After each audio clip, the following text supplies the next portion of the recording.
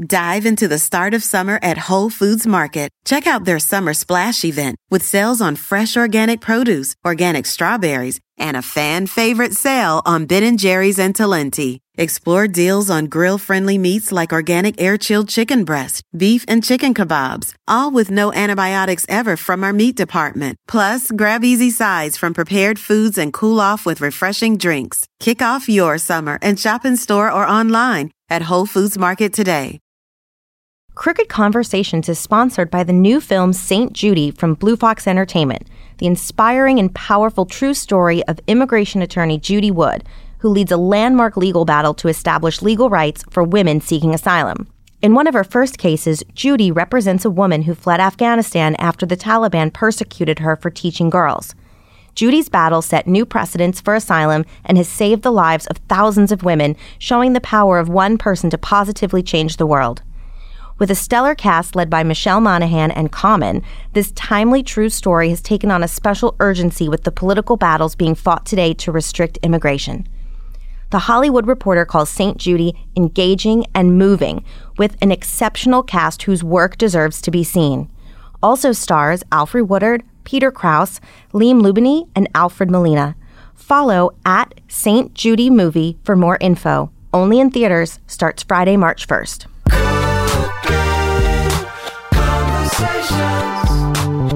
Hey, Crooked listeners, I'm here with one of my closest friends and favorite people in the world, Alyssa Mastromonaco. Hi, Fabs. What's up? Oh my God, I almost cried when I walked into the studio today. It's not bad. I remember when we were just two little punks going to Ruby Tuesdays for some carb-free food before the Iowa caucuses in 2004, and here you are with like an empire. That's right, that was 2004. I was thinking about that story. Because we've known each other for a long time. So I graduated college in 2003. 2 weeks later, I moved to D.C., and then I worked with you every single day of my life until 2013 when I left the White House. Right. And there wasn't a day not of a day. those 10 years. No, we couldn't be separated. And the day that Fabs left the White House, I cried like the day I left the White House. I tried to give a toast in the Roosevelt Room, and I just started to cry. Oh, yeah. That was a sad day. And POTUS was like, don't steal my thunder. You're also a New York Times best-selling author. You heard it here first. How exciting is that? And so you've got a new book out. I have to say, when I made the list, I'm not like I'm an emotive person, but not like a braggy person, but I cried when I made the list. It's kind of like, I can die now, and they have to put New York Times bestseller on my grave. That's it. That's Even all if you I'm need. cremated, I'm going to get a grave so it can say New York Times bestseller. So the new book is called So Here's the Thing. So here's the thing. Which is something that you say all the time. Because there's always a thing. And usually you say it when someone comes to you seeking advice, which I have done many times in my life. Right, because people want an answer, but you have to be like, well, so here's the thing. Let's talk about what you want to get out of this. Whenever you say that, that's when I know you're going to get real. And you're going to tell me, maybe you're going to tell me some hard truths. In the nicest way possible. Right. It's going to be like the Velvet Hammer. So what's this book about in general? And then I know you're going to read a chapter here on Crooked Conversations. So basically, I was really overwhelmed by the response to the first book, which was two things. One, young women who were like, wow, you can worry about shitting yourself and still work in the White House. But then also a lot of people, it's a dream. But then also a lot of people, mostly women, but also like I got letters from old men who were like, I'm not a Democrat, but you have restored my faith in government. Oh. And so I felt like a lot of the feedback I got from the book, I sort of took stories that I hadn't told yet that sort of answered the questions that people had asked or sort of gave them greater detail into how you can literally be a hot ass mess, still have great friends, and, make it to the most important building in the world. And what is the chapter that you're going to read about? The chapter I'm going to read is about my trip to Japan in 1999 when I saw the entire country on the back of a motorcycle as a monsoon chased us. Can you possibly give us just a little Japanese?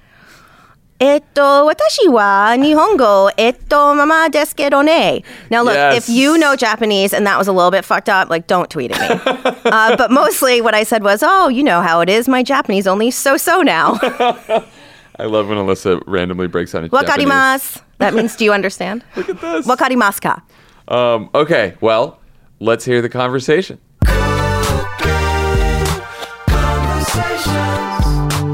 What to expect when you're not expecting to ride a motorcycle hundreds of miles along the Japanese coast. I didn't sign up for Introduction to Japanese during my freshman year of college for any good reason, which is sometimes the best reason. It was neither a bad idea nor a good idea. It was just an idea, inspired, as both bad and good ideas often are, by the sighting of a hot guy. When I was in college, we registered for classes the old-fashioned way, by physically lining up behind a table in the gym so you could write your name down on a list. Priorities were critical. You might forfeit every other choice by wasting the precious first minutes of sign-ups to pause and think about whether you'd prefer lesbian vampires in film and literature or the history of beer. However, because I like to see where life takes me, I planned only my core classes, and by the time I registered for all of them, I had one wild card spot left open. I was wondering what to do when I looked over and saw him. There's no other word for how he looked but groovy. He was about 6 feet 4 inches with wild, curly, blonde hair. And despite being really hot, he exuded friendliness. Hot people are usually intimidating, right? And he was standing in the line for Japanese 101. I sidled up behind him. Maybe it would be fun. His name was David Fogel, and the bonds of sharing introductory language course humiliations meant we became fast friends. Though I remained, spoiler alert, in the friend zone, the same humiliations that create lasting platonic connections probably also snuff out romantic sparks. We stayed in touch after I transferred from the University of Vermont to Wisconsin, and when he graduated and moved to Hokkaido in northern Japan to teach English, he told me I should come visit. I had spent a lot of time and energy to learn pretty decent Japanese, and I felt like I needed to go. Years later, the White House planned a trip to Asia that swung through Japan. Though I was rusty on the language, I began brushing up beforehand so I could impress everyone, particularly the younger employees, many of whom were from the Midwest, with my skills. The night we arrived, I decided to take everyone out for sushi and show off. My display began at the concierge, whom I asked for a recommendation in what I thought was good, if not perfect, Japanese. We'd flown overnight and were super tired. I wasn't worried about messing up, which usually helps you not mess up. We were all having a great time at the restaurant, ordering rounds of yakis and toris. Then about halfway through the meal, I don't know how I missed it before, I realized that, despite my competent Japanese, which I'd believe signaled me as a nuanced traveler and not some basic tourist, the concierge had sent us to Nobu. Wind meets sails. The next morning, I got a knock on my door at around 6 a.m. "Boss, Reggie Love, Obama's body man, said, 'Boss wants to see you.'" POTUS couldn't sleep and wanted to convene a meeting of senior staff. In my sweats, I followed David Axelrod, fully decked out in Chicago sports paraphernalia PJs, down the hallway. As we were all drinking coffee in POTUS's suite, I inserted a non sequitur. I know no one likes dream stories, but the one I'd just had was particularly vivid, and I felt I needed to tell someone about it. We were all friends, and I had shared much dumber dream stories than this one. "Guys, I had this dream where I fell off a cliff," I said. "It really felt like I was falling, too." I saw the people around the room make polite, "Oh, that's interesting" faces to indicate they were not interested. But then Robert Gibbs chimed in, "Huh, I had a dream where I fell off something, too." Finally, Secret Service explained that there had been a 4.7 earthquake in the middle of the night. We'd all been so tired that we slept through it. I saved my paralegal overtime combined with all the American Airlines miles I racked up flying back and forth between Madison and New York during my last 2 years of college and went. Booking plane tickets is so easy now, if not exactly fun, but 20 years ago you did it on the phone with no 24-hour window to change your mind. Because this was so much money to me, all of my money in fact, I made my dad help. Unlike the time when I was around 14 and my parents made me use my newly acquired French to book the hotel for our family vacation to Paris, setting my destiny to become a scheduling in advance person, he agreed. David and I had been emailing in preparation, and he told me to dress warm. Since it was April, I assumed that meant bring a jean jacket and a sweatshirt. Famous last words. There was no way for me to look up the weather in Hokkaido at the time, and I'd skipped buying a guidebook. The pickings back then were slim. But to be fair, I'd also not counted on David picking me up on his motorcycle. Why did I not count on David picking me up on his motorcycle? I don't know. I knew he was buying one, but because both motorcycles and Japan were abstract concepts to me at the time, I guess I couldn't imagine being on a motorcycle in Japan. Since I'd moved to New York, I thought I was really cool. So I arrived with my jean jacket and impractically gigantic Kenneth Cole weekend bag purchased at Marshall's. As soon as I saw David, who met me at Narita, his face fell. "Oh," he said in a disappointed tone that sounded like I had just given him socks for his birthday. "You're gonna be cold." I contemplated this on the train we took to where the motorcycle was parked. Like childbirth, I have to assume the romance of riding a motorcycle obscures the realities of experiencing it. The helmet is sweaty and tight on your head, and once you get going, the whole thing shakes you the entire time. It hurts, and the entire effort required to hang on is a lot, particularly if you have very short legs. I knew I was going to be sore. We'd been driving for about half an hour before the lights flashed behind us. There was a siren, but it was like a baby siren. It's always interesting to hear emergency sirens in foreign countries. Japanese sirens sound very non-menacing. We pulled over and I started to panic. We hadn't been speeding, so I had no idea what it could be about. Had I committed some grave error at customs and been tailed by authorities the entire time? Was David on the run, involved in some elaborate cheese smuggling ring?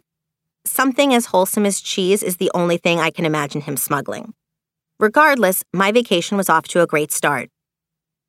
Within Tokyo, but not in the rest of Japan, it's illegal to have two people riding on a motorcycle. This was how it was in 1999, at least. We explained the situation, well, mainly David. I didn't have my Japanese confidence yet. And the police drove me to the city limits. They were very friendly, and there was no barricade in the car, so I soon found myself sitting in the back seat of a Toyota Corolla, practicing my vocabulary on the Tokyo police. We discussed the weather, what brought me to Japan, and what it was like to live in New York. Language practice in a jail cell might have been more comprehensive, but I have to say I'm glad I never got that opportunity. After they pulled over and let me out, we drove a couple of more hours to the home of the host family David stayed with during college. Two aspects of this visit were nerve-wracking. First, the reason David's Japanese was so good was because none of them spoke English. And second, men and women traveling together without being married was not so much of a thing at the time. Luckily, I had anxiety shaken out of me, literally, as we progressed up the family's rocky driveway. The bike stalled, and the sudden jolt of the stop, combined with the way I'd wrangled my awkward heavy bag onto my back, sent me flying backwards, rolling down the hill with my Kenneth Cole. You know how they say that babies often leave accidents uninjured because they're so relaxed and don't know what's going on? I was so loopy from the flight and the hours of clinging to David on his roaring motorcycle that I just bounced. Definitely at least one concrete bounce. "Are you okay?" David yelled down after me. "Hi," I replied, Japanese for yes, and trudged back up the hill. Although the family was nice, my jet lag combined with my recent tumble meant I didn't have it in me to respond to their totally comprehensible Japanese. Instead of trying to get through it politely, I said I was tired and went to sleep. We'll be right back with more from Alyssa. Robinhood is an investing app that lets you buy and sell stocks, ETFs, options, and cryptos all commission-free. While other brokerages charge up to $10 for every trade, Robinhood doesn't charge any commission fees, so you can trade stocks and keep all your profits.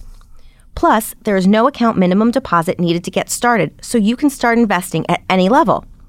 The simple, intuitive design of Robinhood makes investing easy for newcomers and experts alike.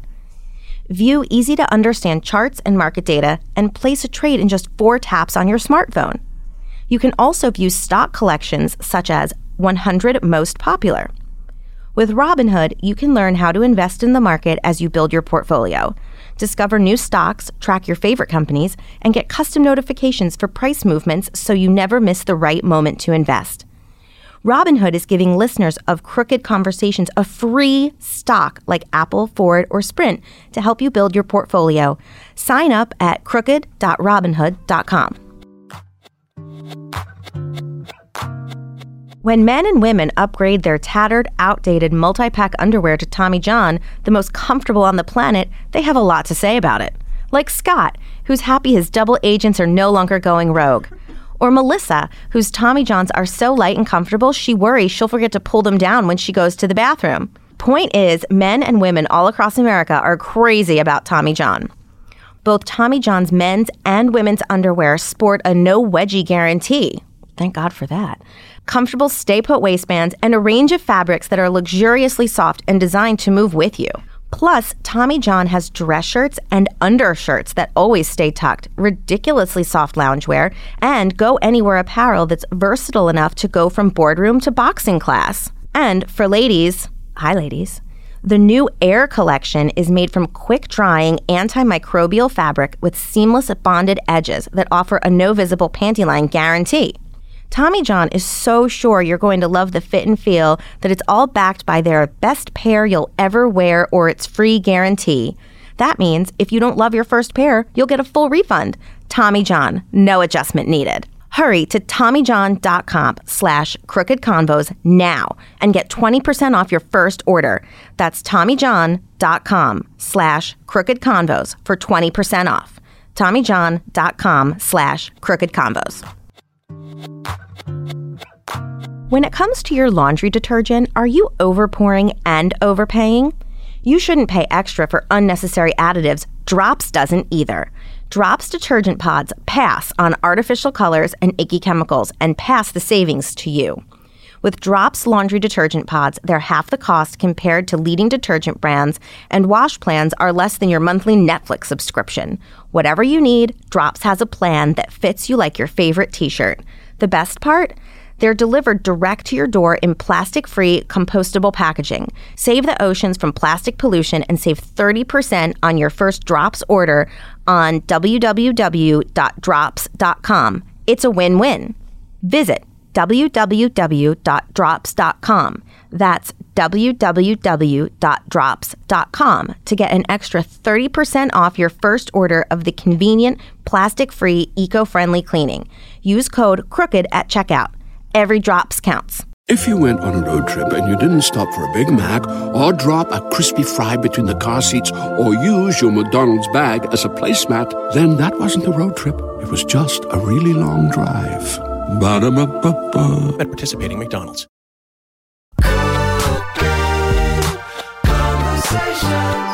Back on the road the next day, things were glorious. I'd slept some time-warping number of hours on a bed that was not a mat on the floor.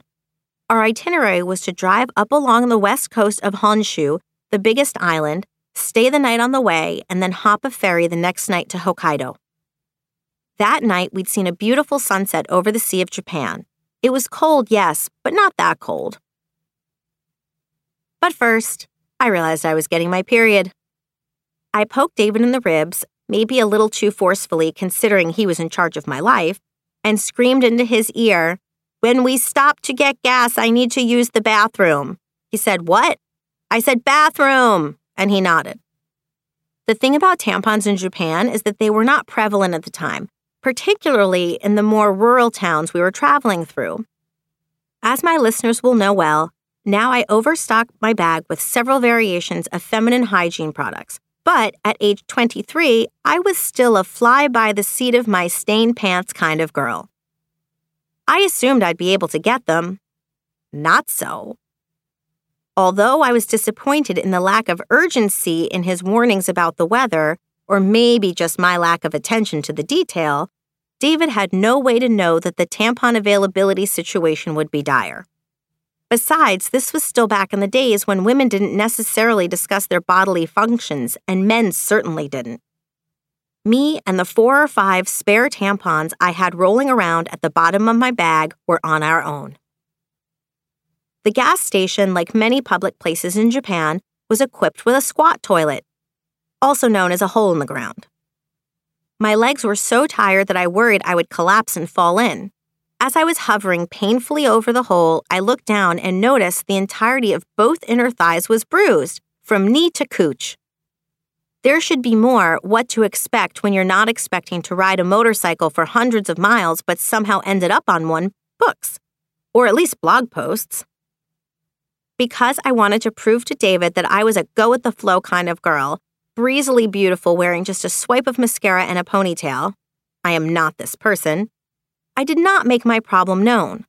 If I had, he probably could have helped me, or taken me somewhere that sold pads. Instead, I reckoned I'd have to ration the tampons because we were getting more remote, not less.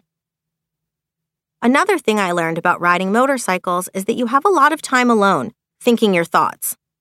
Mine were mainly about my aching thighs being cold, and getting colder, and whether I was going to bleed all over my gracious host's Yamaha. One of my favorite things about driving is listening to music, so to distract myself from my multifaceted physiological predicament, I decided to see how much of Bruce Springsteen's discography I could sing by heart. I figured David couldn't hear me because I couldn't hear me. When we finally reached our home for the night, a hostel with tatami mats on the floor, I rejoiced to see there was a real bathroom. I figured that every time I found one, I could use the handy toilet paper roll-around to conserve my supply. I would also stuff extra in the Kenneth Cole. The next day, we set off for the ferry to get us to Hokkaido, and that was when I felt a real shift in the weather. I'd thought I was cold before, but now I was really fucking cold. My jean jacket was cute, but not cutting it. David, who was fully decked out in a winter coat, gloves, and a hat, offered me one of these items of clothing approximately every 10 minutes. No, don't worry, I said cheerfully, my cheeks frozen in a fake smile grimace. I'm fine. I wasn't fine by any stretch. I was happy to spend the night on the ferry.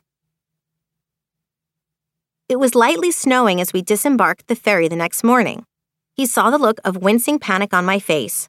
We're just going to go as fast as we can, he assured me. No stops. The effort of lugging around the Kenneth Cole didn't produce enough warmth. Not even Born to Run could distract me from the way my fingers seemed to be detaching from my body. After about an hour, I punched him in the back. "Can I have your gloves?" I screamed. Even so, when we finally arrived in the small town where David taught, I was freezing. His house was cold and damp because he'd been gone for a while and didn't have a ton of hot water. When I informed him of my plan to warm myself up in the bath, I was thwarted by how shallow it was. The water came up to mid-shin when I was sitting down. Very Little House on the Prairie, but without the cool outfits.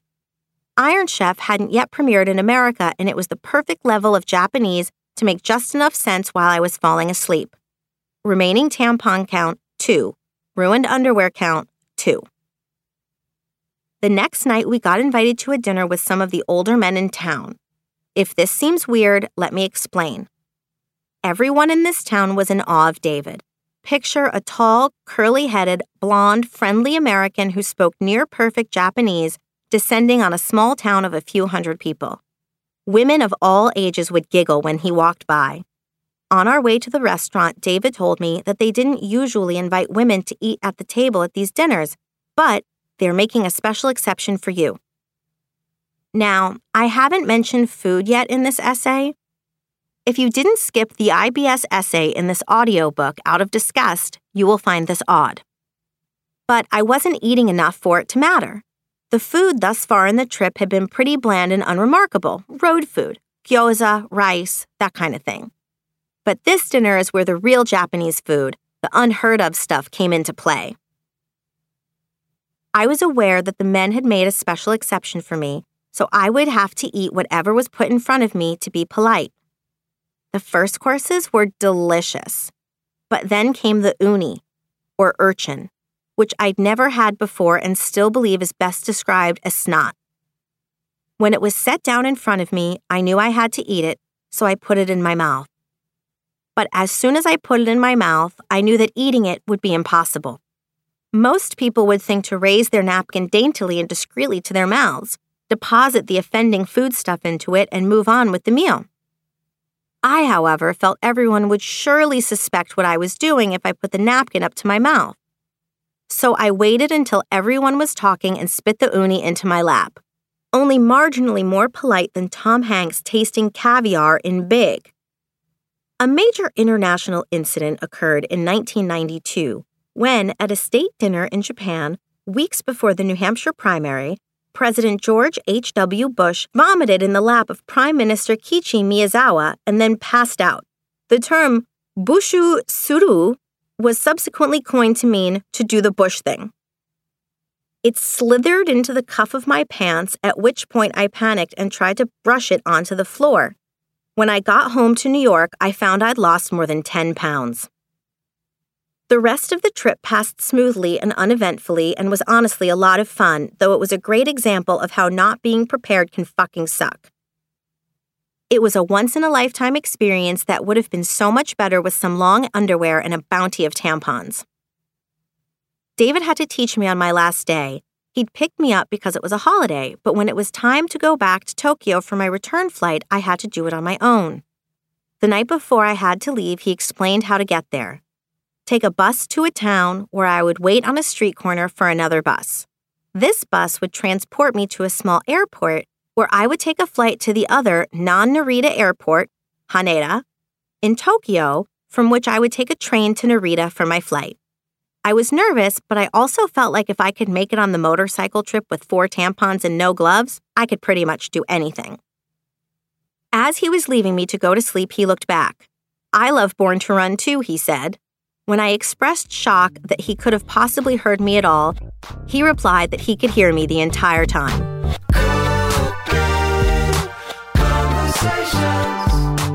Thanks to Alyssa Mastromonaco. The book is So Here's the Thing. Go pick it up, buy it, check out more, and tune in next week for more Crooked Conversations.